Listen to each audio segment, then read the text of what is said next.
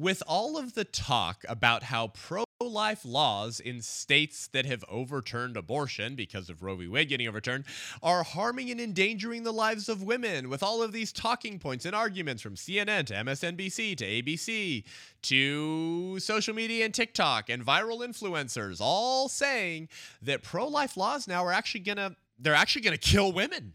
They're going to kill women. And we need abortion because abortion actually, you see, it actually helps women's health.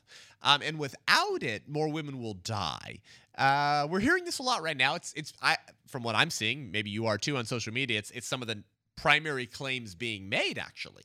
And so I thought it would be significant and important to once again have our in-house OBGYN here at Unaborted, Dr. Brent Bowles, to come in and actually discuss the conversation regarding abortion safety. Now, listen, I believe abortion is wrong because it intentionally kills an innocent human being. I don't make medical arguments. I lead with moral arguments.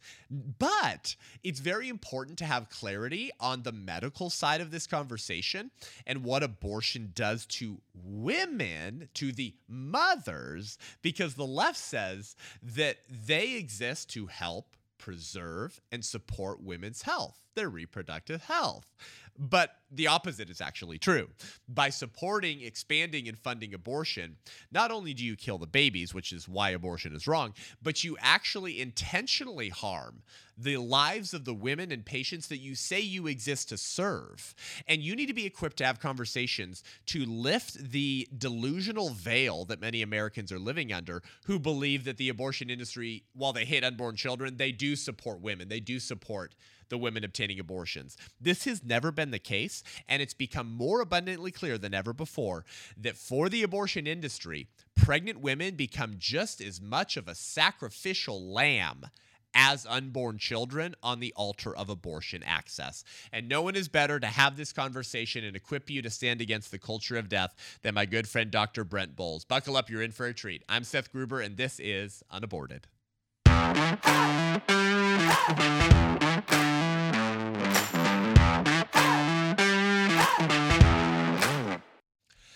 Dr. Brent, welcome back to the show, brother. Hey, Seth. How are you? Good. Tired. We're cranking over here. I'm sure you're very busy as well. So much is happening now with Roe versus Wade getting overturned. We're celebrating, but as you and I know, this was never the end of the pro-life movement. This was actually the beginning of the pro-life movement. Now that states can protect unborn children, we're actually just beginning until every unborn child is protected in our laws. Hey, we did a really fun breakout session at Heartbeat International Conference a few months ago, and you and I, obviously smoked one too many cigars as well. But Heartbeat International is a big fan of you. You're, of course, the medical director for the abortion pill reversal at Heartbeat International. You have been the on-call doctor when you were in Tennessee in the Nashville area for women who would call the abortion pill reversal hotline to help women reverse it because they wanted to exercise their choice to reverse the abortion and keep the child. And you've actually delivered babies, Dr. Brent, whose lives were spared because you helped to get their mothers on the abortion pill reversal. So you're incredibly qualified to have these conversations. And we did a great session together at the Heartbeat International Conference in Florida recently, where we went through the conversation regarding abortion safety. And I said there what I'll say again now, is that most pro-lifers are not informed on these conversations and on what abortion does to women. And to some extent, I understand why, because we're leading with moral arguments. We're saying abortion's wrong because it takes the life of a child, of a baby. Whether it harms the mother is actually beside the point when you're talking about why it's wrong, right? Abortion's not wrong because it harms women. It's wrong because it kills a baby. Oh, but also it harms women. And so being equipped to have that conversation is important because I believe this, Dr. Brent, I think I believe it with good reason. There are a lot of Americans who are living under the false illusion that the abortion industry, while they don't care about the baby, they do love and support the women who are obtaining abortions. That they're going to do everything they can to protect her health, to promote her health and well-being, and not to unnecessarily harm her. A lot of Americans believe that. I know some people who could call themselves pro-life, Dr. Brent, who would say that they believe that. that they don't like the abortion industry because they're pro-life, but they think that the abortion industry does want to help and protect women. This could not be further from the truth, and it's becoming more and more clear of their true agenda.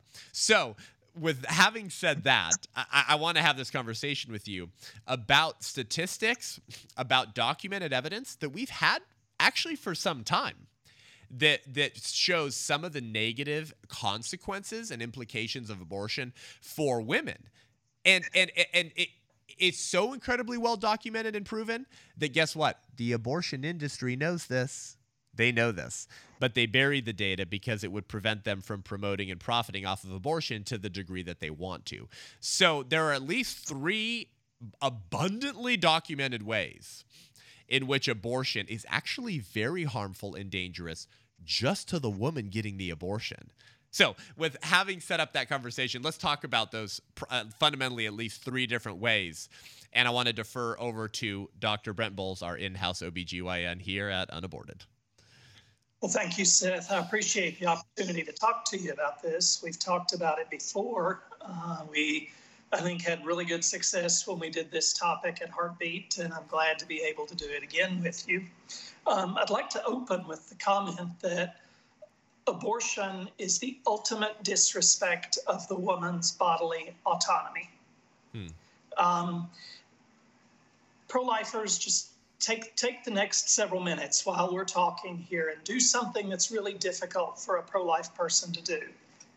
Forget that there's a baby involved. For the next little bit, we're just going to be talking about the risks to the woman, because the other side wants to talk about how it's the safest procedure in all of medicine, that medication abortion is safer than Tylenol. Well, there's a little pesky thing in medicine called informed consent, where the physician about to provide a new treatment with medication or a surgical procedure is obligated to discuss the procedure with the patient, the reasons why it's being done, the reasons why it's being offered, the benefits and the risks, the potential risks. And the woman is supposed to have the opportunity to ask questions about those risks once she hears about them and then decide. And for a woman to go into that and make the decision without all the facts, well, she may be choosing to allow something to be done to and within her body that she wouldn't choose if she knew the truth about the risks. Therefore, all these people who are out there screaming bodily autonomy, my body, my choice, not only is it not your body that's being destroyed in an abortion, but your body is actually being put at risk, and you don't even know it because they're lying to you about it. The respect of the woman's bodily autonomy would include an honest and forthright discussion about what abortion can do to you. So a resource that the abortion industry points to when they want to cite how they've debunked the risk of increased breast cancer and how they've proven that there's no impact on future pregnancies and how there's no impact on mental health. They like to cite this book. Let me see if I can get it on the screen. The Safety and Quality of Abortion Care in the United States. And unlike most of the people tweeting and Instagramming and stuff like that right now who talk about the Dobbs decision and talk about miscarriages and ectopics, where they haven't really read what they're talking about, they haven't looked at it, they haven't studied it. I'm not like that. I've read this. Nice. Good for you. It was written, it's a report prepared by a group called the National Academies of Sciences, Engineering, and Medicine. Now, this is a group that was ostensibly created to provide objective, scientific, thoughtful and considerate commentary on different scientific issues, engineering processes, medical issues, and the people who are commenting on such things are supposed to be free from bias, free from conflicts of interest. But when you look at the National Academy of Sciences across the board, you find that 20% of the people that review topics across the board, 20% of them have significant financial ties to the industries or the entities or the projects that they are evaluating. Right. So, that's a pretty big number. 1 out of every 5 of the people who write reports for the National Academy of Sciences are potentially influenced by their own personal financial interests. Wow. All of the people that wrote and contributed to this report on abortion, every single name I recognized is a prolific publisher of material on abortion and works for universities and institutions as abortion instructors and abortion providers and abortion researchers. Wow. And work, for example, for Danco Pharmaceuticals, whose only commercial product is the abortion pill. The abortion pill, yeah. Isn't that funny, by the way, Dr. Brent, that people always discredit pro-life sources? You hear the pro-aborts on the left in America say this all the time. If I cite something from a credible source, but that happens to lean pro-life or have individuals involved that are publicly supportive of the pro-life movement, the left wing in America immediately discredits them and says that's a conflict of interest. You kind of, but then they cite their folks who are all publicly and unapologetically involved with abortion rights groups or universities that promote and teach abortions, and they're just following the science, though. It's ridiculous. Continue. So virtually 100% of these writers have significant financial ties or professional associations with the abortion industry. I didn't recognize any pro-life names in there. I didn't recognize any neutral names. Typical. If there is such a thing as a neutral person on the issue of abortion anymore. So first, that goes to show that there's really a problem in the way this report was written. But we're going to look specifically at the 3 major issues that I wanted to cover here. First, it's very common for the abortion industry to say it really has no impact on a woman's future mental health. Oh my gosh, they lose their freaking minds if you say that abortion might impact your future mental health as a woman. I mean, like it's like a lynch mob. If you say that, I've said things like that to pro-abortion crowds. Oh my gosh. They look like a deer in the headlights first, and then they turn into a demon. Like that, that's got to be one of the most denied claims in the culture wars that I've ever heard. It is, but you can't really deny it if you're objective. There are somewhere in the neighborhood of 3,000 pro-life pregnancy centers across the country, and these centers don't just exist to coerce the woman or convince her to have the baby and then kick her to the curb afterwards. They not only provide baby clothes and diapers and wipes and formula and cribs and strollers and car seats, and most of them will remain involved with the life of a woman who needs their help for 2 or 3 years after the delivery. Giving lie to the frequent statement, oh, you don't care about them, you just want them to be born, and then you don't care about them. Total lie. We give the pro-life individuals in America give several $100 million a year to these nonprofits, and nobody is making money off of it. The people who work at pro-life pregnancy centers are not getting rich on their salaries, and large numbers of staff are volunteers. They're not paid. The resources are put into promoting the message and providing the services that women and families need. But one of those services that virtually every center across the country does for free is to provide trained counseling, to provide counseling individually or in group settings provided by trained counselors who will work with women who have post-abortion regret. Right. And post-abortion regret's not something that just shows up, 2 weeks after you've done it. The last group that I was involved with, I didn't do the counseling, but I know who did. The last group that I was involved with like that, the facilitator told me that one of the women attending her group was in her 70s, who had had an abortion very early after Roe, and had never told anyone. And it wrecked her. She completely lacked the ability to think that she was ever worth having a relationship with anyone, that she could ever be a good mother because of what she had done. And she was now in her 70s, living alone, with no one in her life, no husband, no boyfriend, no children. And she had never told anybody. Wow. 50 years of suffering. And that's just one person. How many of the 60 million abortions that have been done in America since then have mothers who have suffered like that?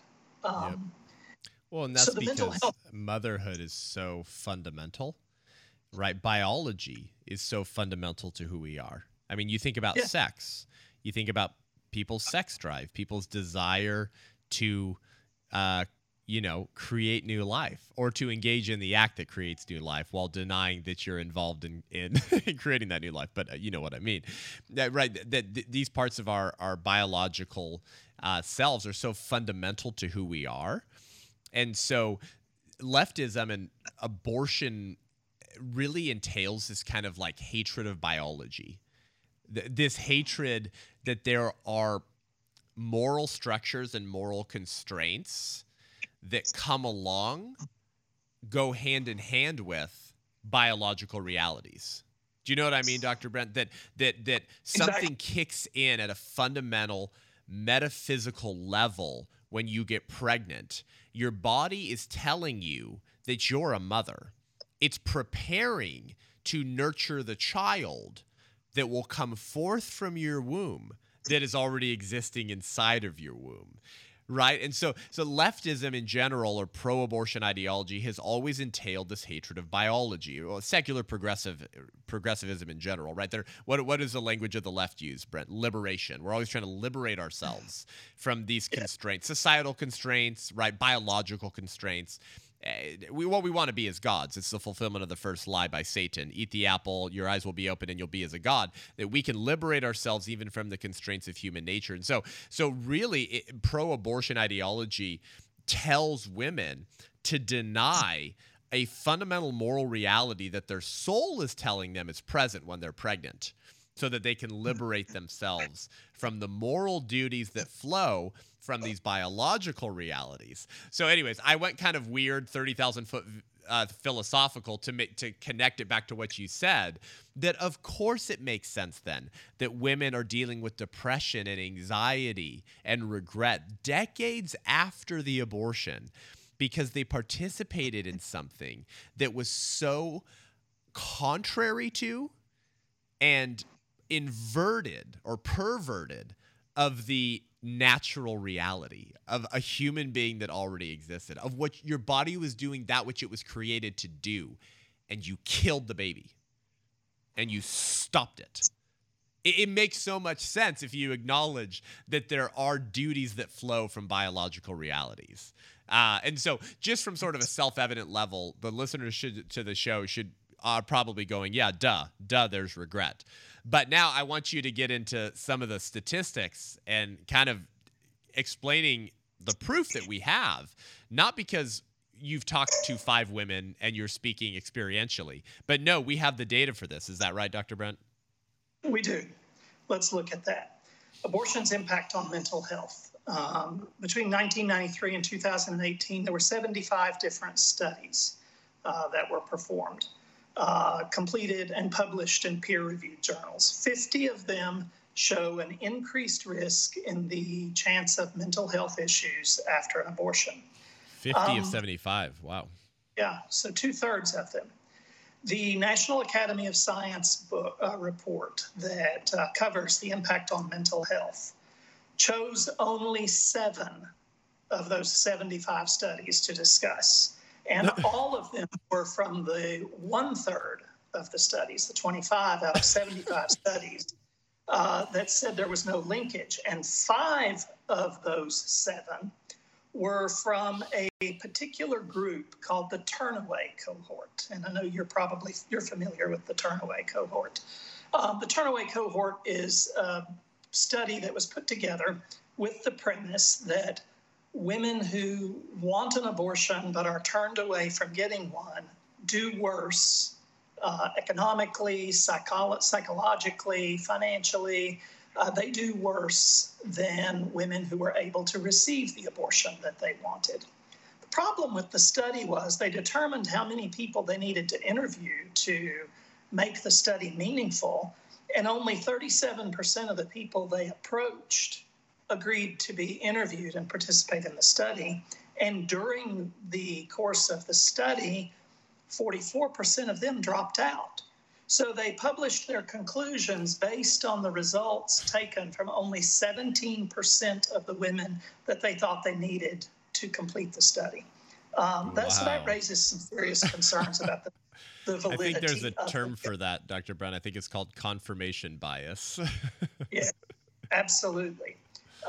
Because, I mean, it's confirmation bias is shown in the fact that women who are really struggling with it don't want to keep being reminded about it. They don't want to talk about it. So they quit answering phone calls. They quit returning the emails. They won't participate. So what they had left was a group of people who really weren't bothered by it and didn't feel like they'd had any trouble with it. And some people are like that. You know, there's no denying that. Not everyone struggles afterwards, but many do. And the turnaway cohort is not a valid description. One interesting thing did come out of the turnaway cohort. Of the people that they were able to interview who did not receive the abortion that they wanted, when they were interviewed 5 years after having tried to obtain an abortion and failing, 95% of them were glad they didn't get the abortion they wanted. Wait, this was a result from the turnaway It's a result study? they didn't publish. Wow. It's Can a you say result that again? That for the women who were turned away from receiving an abortion, who did complete 5 years of follow-up, 95% of them who had sought an abortion but didn't get it, 95% of them were glad at 5 years that they did not get the abortion that they thought they wanted. Dr. Brent, are you telling me that when someone meets their child and then they hold them and breastfeed them and hug them, are you telling me that they end up being happy? That they didn't kill them? Back to those biological realities. Yes. Wow.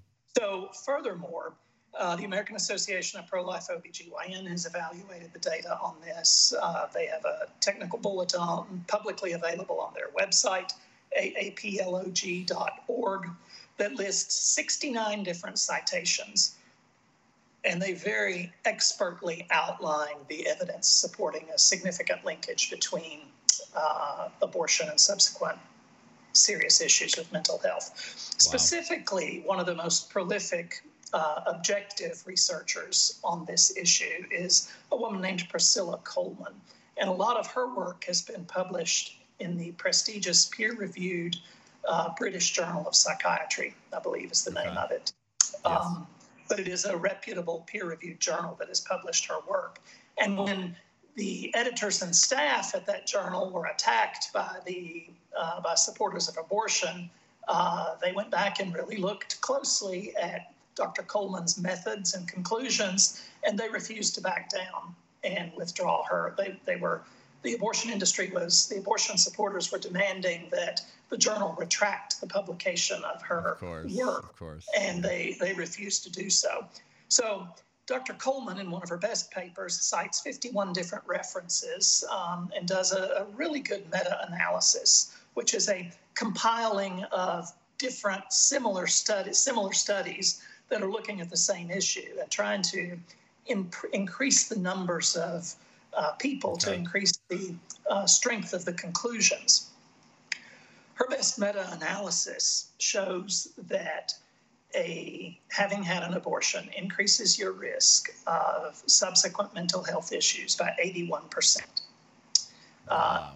It concludes there's a measure you can determine called the population attributable risk, which means, like if you're going to talk about diabetes, let's say the population attributable risk for having diabetes when you eat a lot of sugar is 75% or whatever. 75% of diabetes is due to eating a lot of sugar. I'm just making that up, Right. but it illustrates an example. Well, the population attributable risk for depression for a woman who's had an abortion is that 9.9% of women with diagnosed mental health conditions have only a past abortion as their only risk factor. They have no other risk factors, no other life risk factors, no family history, no history of trauma or economic difficulty or other things that can contribute to mental health issues. Okay. Almost 10% of all cases of mental health disorders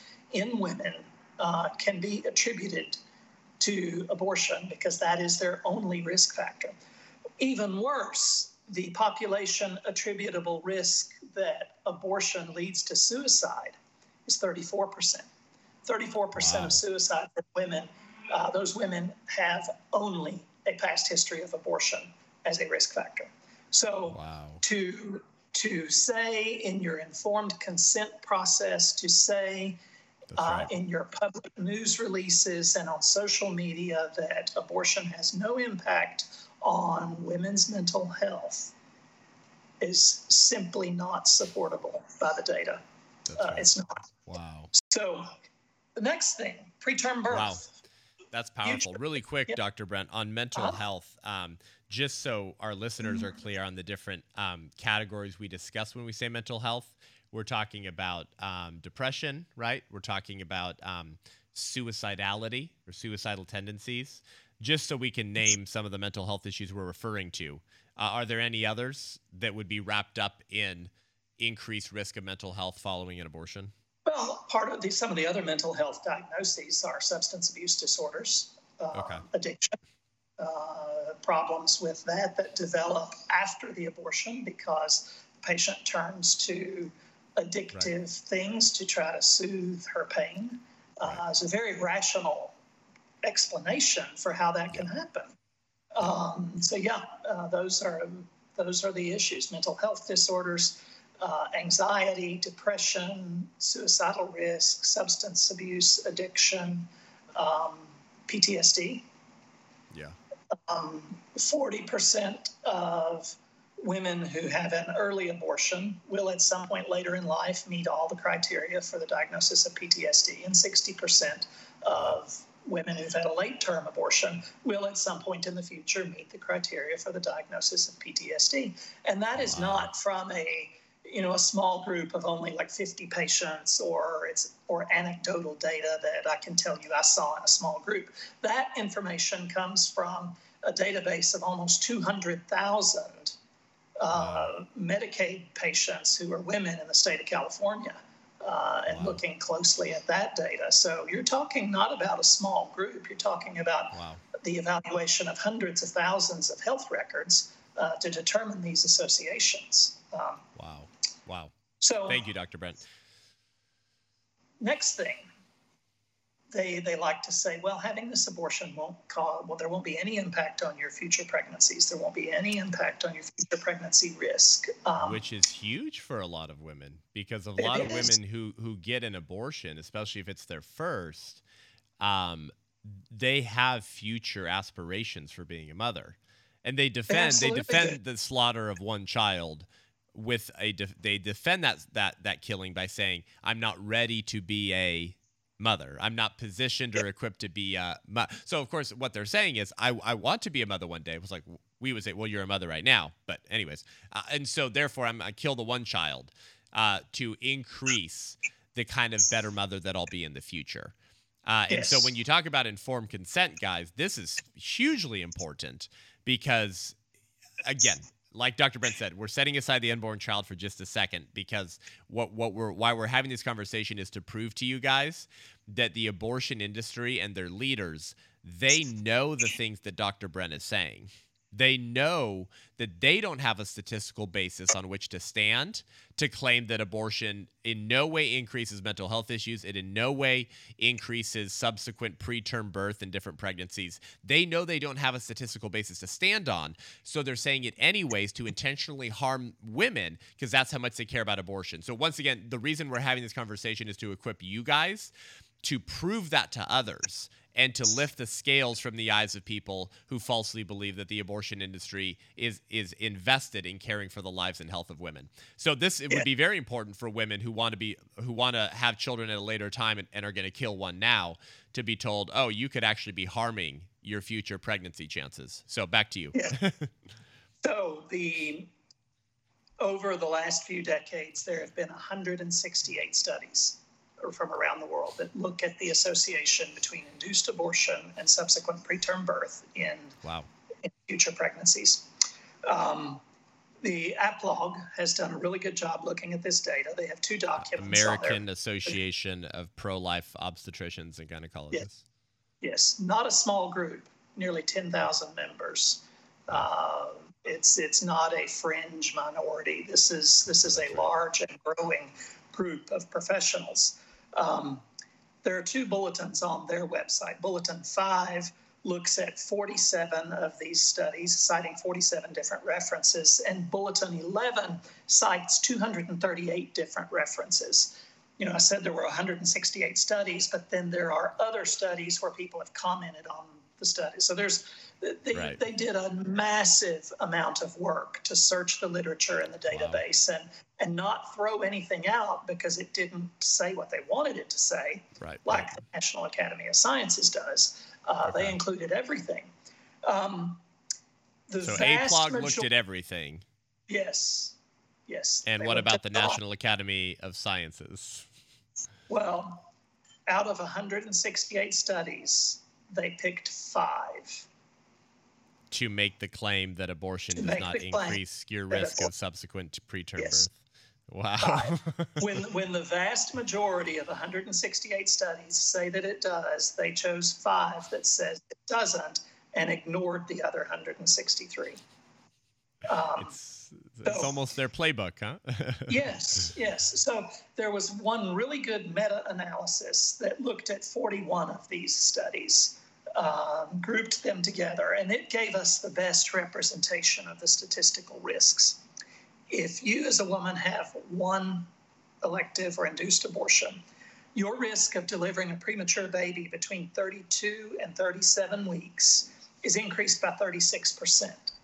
But your risk of delivering a baby that's extremely premature, less than 32 weeks, is increased by 64%.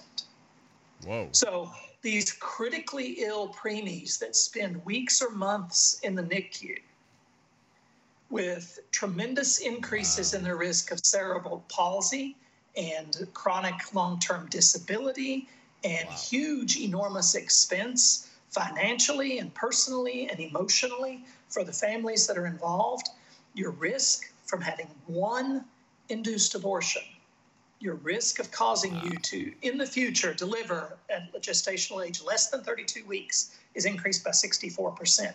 And if you've had multiple elective abortions, your risk of preterm delivery in the future overall is increased by 93%. Oh my gosh.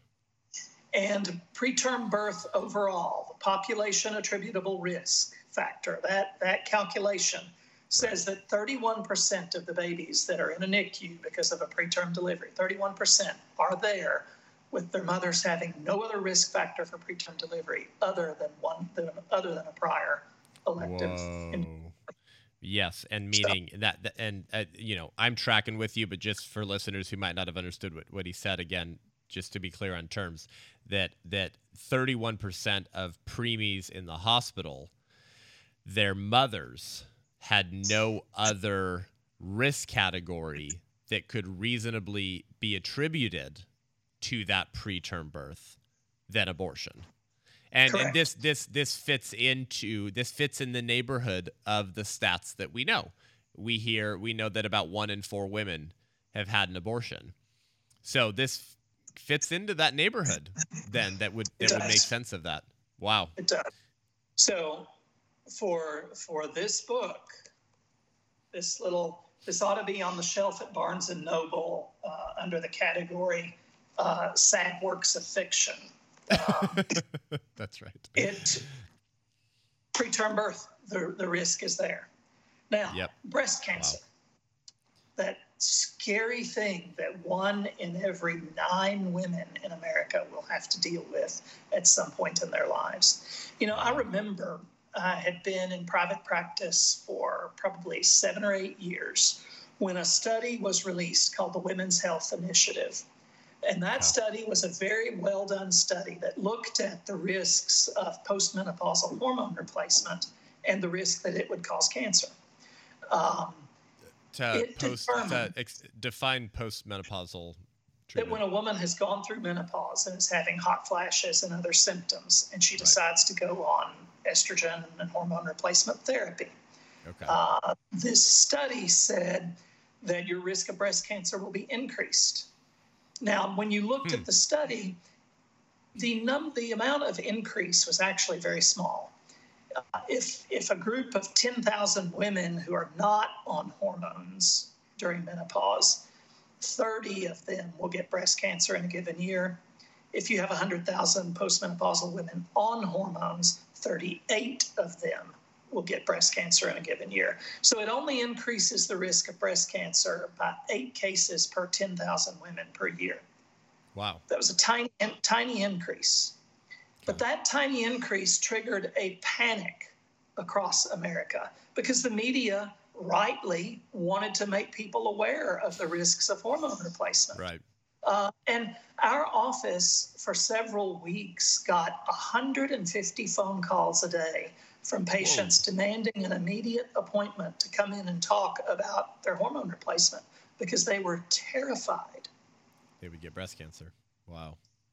So what do you think an objective media would do if they heard these numbers that I'm about to give you on how abortion leads to breast cancer? An objective media would trigger such a panic that there would be mobs outside of Planned Parenthood, not outside of pregnancy centers. You're totally right. That would totally happen. So here you are. Here's the numbers. Between 1957 and 2018, there were 76 studies around the world that were published in peer-reviewed journals that evaluated the linkage between induced abortion and subsequent breast cancer. 60 out of the 76 showed a positive association between having had an abortion and later having an increased risk of breast cancer, with more than half of those having a statistical significance that met or exceeded the 95th percentile, which for your listener, that means it was a really good study. Right. And that its conclusion is really trustworthy. So of the 24 studies out of those 76, the 24 studies that were done in the United States, 19 of them confirm an association between induced abortion and subsequent risk of breast cancer. But how many of those did these good old boys put in their book? 3. Oh my goodness. So it's just the same game over and over again, huh, Brent? It's pro-lifers will look at as with as much breadth as possible in their data, and then the pro-abortion movement will cherry pick the narrowest subset of studies that confirm their bias, run with that as the follow the science narrative, and then it gets repeated in the universities and on the mainstream activist media, and then we're castigated as anti-science bigots because we're saying that the pro-abortion movement is not following science, they're following money.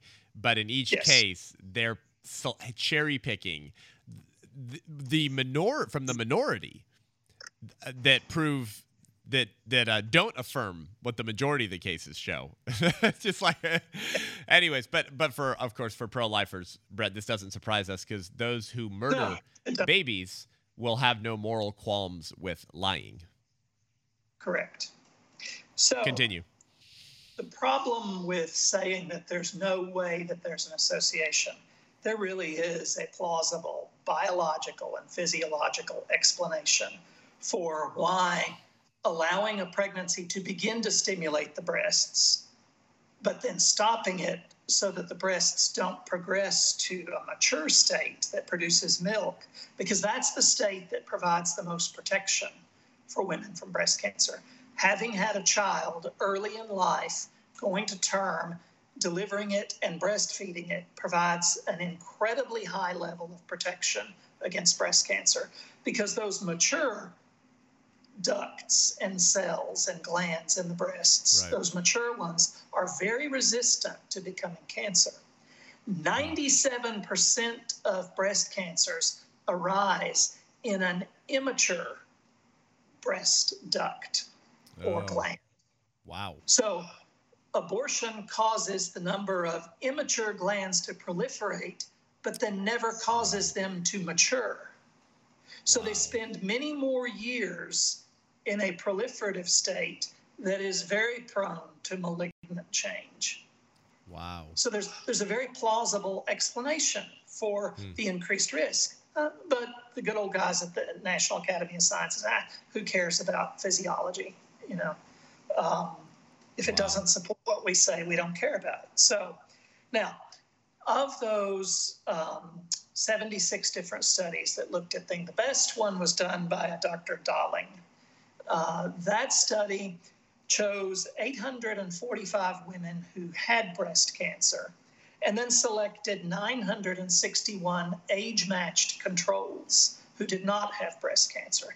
That means they picked women with breast cancer, and then they went out and found women of similar age, height, weight, ethnic background, that kind of thing, who did not have breast cancer, and then looked at the histories in both of them. What kind of risk factors did these have? What kind of risk factors did this group that didn't get it? What risk factors did they not have? So they looked at that. What they found was that if you had one abortion in your past, that overall your risk of being diagnosed with breast cancer by the age of 45 was increased by 50%. Whoa. Now, what a huge difference between hormone replacement therapy giving 8 more women out of 10,000 a case of breast cancer, as opposed to abortion giving you a 50% increase in your risk. Where's the sensational news media on this? They're just as dishonest as the abortion industry spokespeople. They really are. Now, if you have your abortion prior to the age of 18 or after the age of 29, I don't understand totally why that's the finding. But if you had your first pregnancy aborted at those ages, you have a 100% increase in your risk of breast cancer. Oh my gosh. So before 18 or after 29? After 29, then you have a 100% higher chance of developing breast cancer. Now that doesn't mean, there will be people who try to twist what I just said. That doesn't mean that 100% of those women are going to get breast cancer.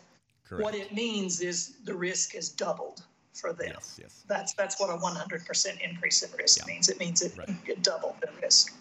Finally, the worst sad group within this, these nearly 2,000 women that were studied, if you aborted your first pregnancy while you were a teenager and you had a family history of breast cancer, there were 12 women in this study. That was their demographic characteristic.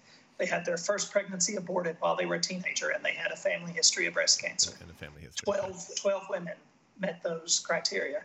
All 12 had breast cancer by the age of 45. Wow. Every one of them. Oh my gosh. This should be national news. It should be. It should have been when these studies came out. Yes. And back several years ago when the tobacco industry, the cigarette manufacturers were finally held accountable for having engaged in promoting false research and false conclusions to convince Americans that smoking cigarettes wasn't addictive and didn't cause cancer, and then they were That's found right. Yeah, liable. They were found criminally liable and ordered to pay billions into trust funds to take care of people who had been injured by cigarette smoking. This is the same thing. Yeah, totally. This has been an organized, concerted effort to ignore valid evidence and promote worthless evidence. That's right. To promote the fiction that abortion has no impact on women. Wow. And that's the only conclusion you can draw if you're going to be objective about it. And people will watch your show here and they'll go off all mad and they'll call you and me liars. But you know what? Don't even talk about it unless you've looked at this and you've looked at other references that I've cited. That's right. Because everything I've said is verifiable. That's right. Wow, Dr. Brent. In brief summary, guys, because this was a data-heavy, information-heavy episode, but I think it's really important. This is an episode I would encourage you guys to go back and listen to. So in short, abortion increases your chance of mental health issues in the future, subsequent preterm birth, and subsequent breast cancer, and that risk increases with each abortion that you get. And so, again, I want to make this point just because I want my listeners to hear me say it over and over and over and over again so they take this away. The people at the National Academy of Sciences who deny that abortion increases your chance of any one of these three things or all of these three things, these are not stupid people, right, Dr. Brent? I mean, these are smart people.